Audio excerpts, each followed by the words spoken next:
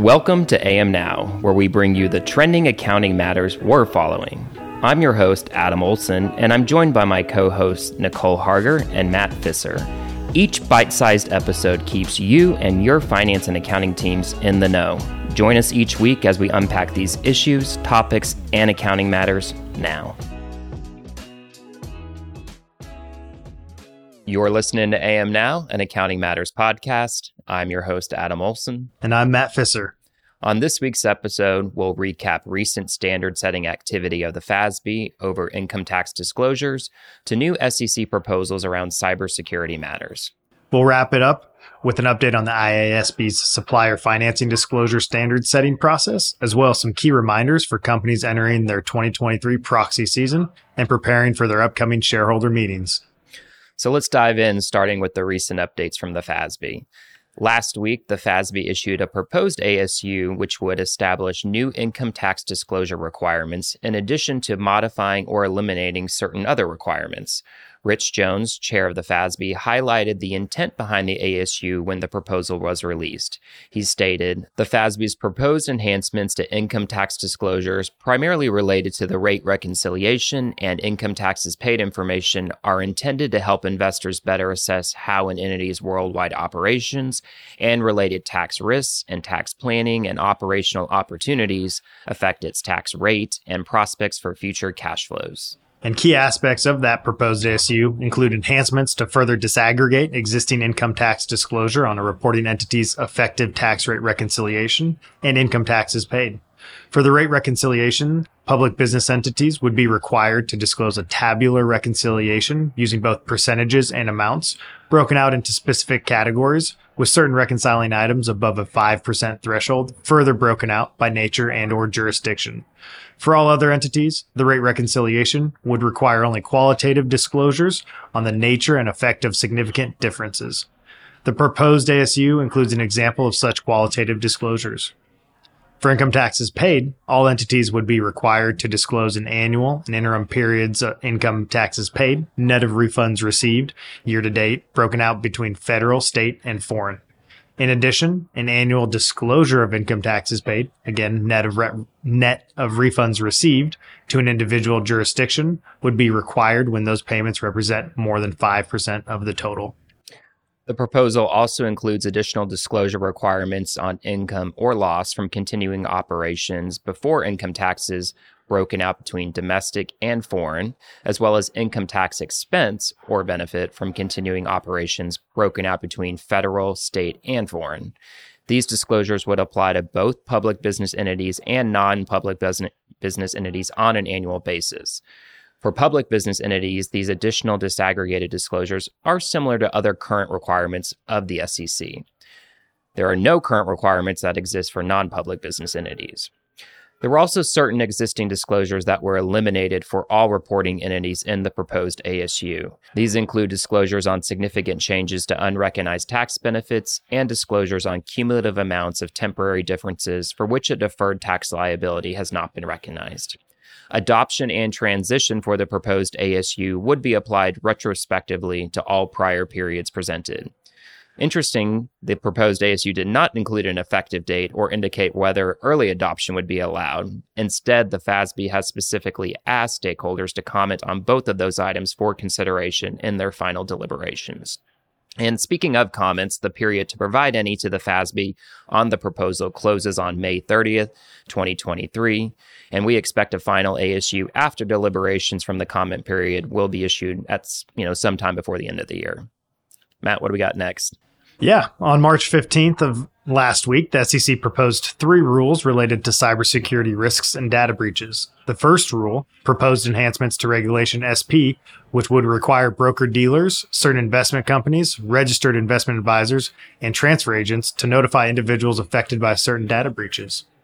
The second one addresses cybersecurity risks to the U.S. security markets, which would require certain entities that are considered to perform critical services to support the U.S. securities markets to establish, maintain, and enforce written policies and procedures that are reasonably designed to address their cybersecurity risks. Finally, there's a proposed expansion and updates to Regulation SCI, which would expand the scope of entities subject to regulation, systems compliance and integrity, and updates certain of Regulation SCI's requirements.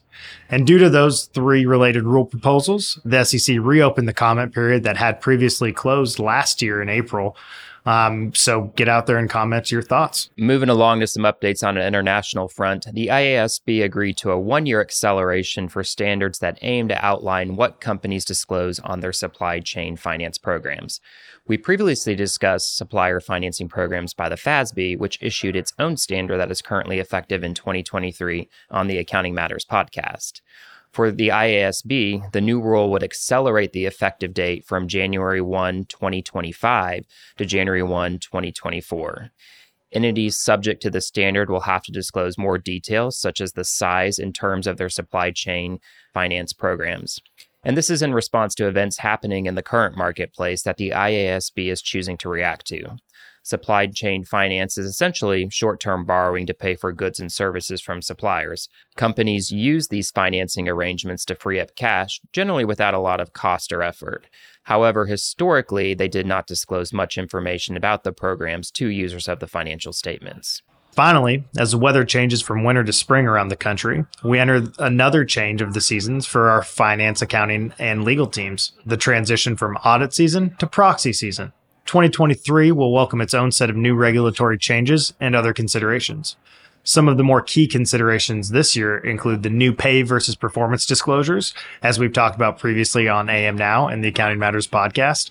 The SEC adopted final rules that will require significant new disclosures and information statements about the relationship between executive compensation actually paid by a company and the company's financial performance.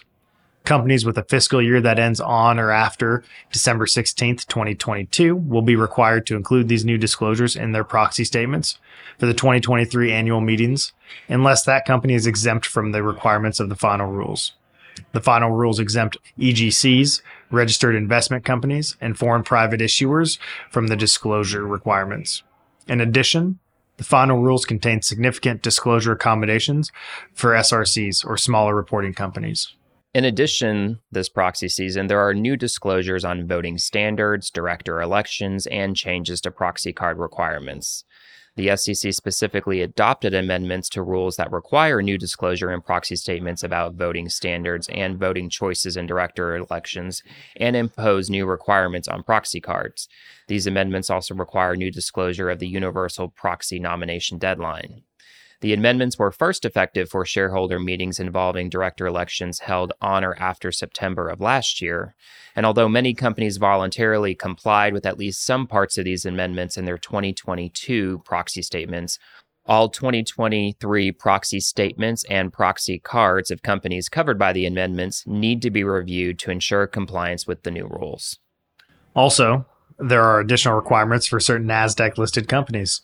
Certain NASDAQ-listed companies will also have to comply with the new diverse director objective. This rule requires listed companies to have at least 2 board members who self-identify as diverse, as defined by the NASDAQ rules, or to explain why the company has not met this objective. For calendar year 2023, NASDAQ rules require companies that were listed before August 6, 2021 to have at least 1 director who self-identifies as female or as a member of an underrepresented minority or the LGBTQ+ community, or to explain why the company does not. NASDAQ rules do not require that directors be independent in order to satisfy the director diversity objective, but companies that have not met the minimum diversity objectives within the required time frame will not be subject to delisting if they provide public disclosures that complies with NASDAQ rules to explain why. This rule is in addition to other diversity disclosures for certain NASDAQ companies on their board. And to round us out, and to no one's surprise, ESG disclosure matters will be a priority this proxy season again. Notably, investors and other stakeholders continue to be focused on companies' ESG disclosures, and the proxy statement is more often than not where many of these disclosures currently live.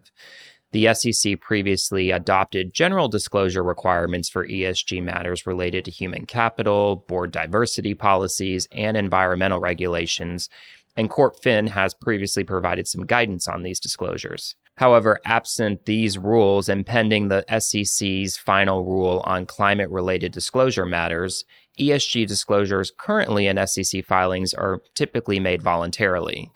Therefore, companies should consider the following when drafting their proxy statements this year.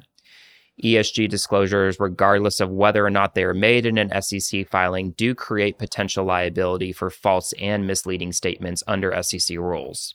Companies are also increasingly including ESG factors in their executive compensation programs to incentivize the achievement of their ESG goals and to manage their risks. Companies should keep in mind that when such linkage exists, the ESG factors used and those that are tied to compensation should be measurable, controllable, and disclosable. And that rounds out our key highlights for this upcoming proxy season this week. For a deeper dive into what's trending in accounting and finance, check out our other podcasts on the Accounting Matters feed on your preferred listening platform. Again, I'm Adam Olson. And I'm Matt Fisser. Thanks for listening to AM Now. We'll see you next week.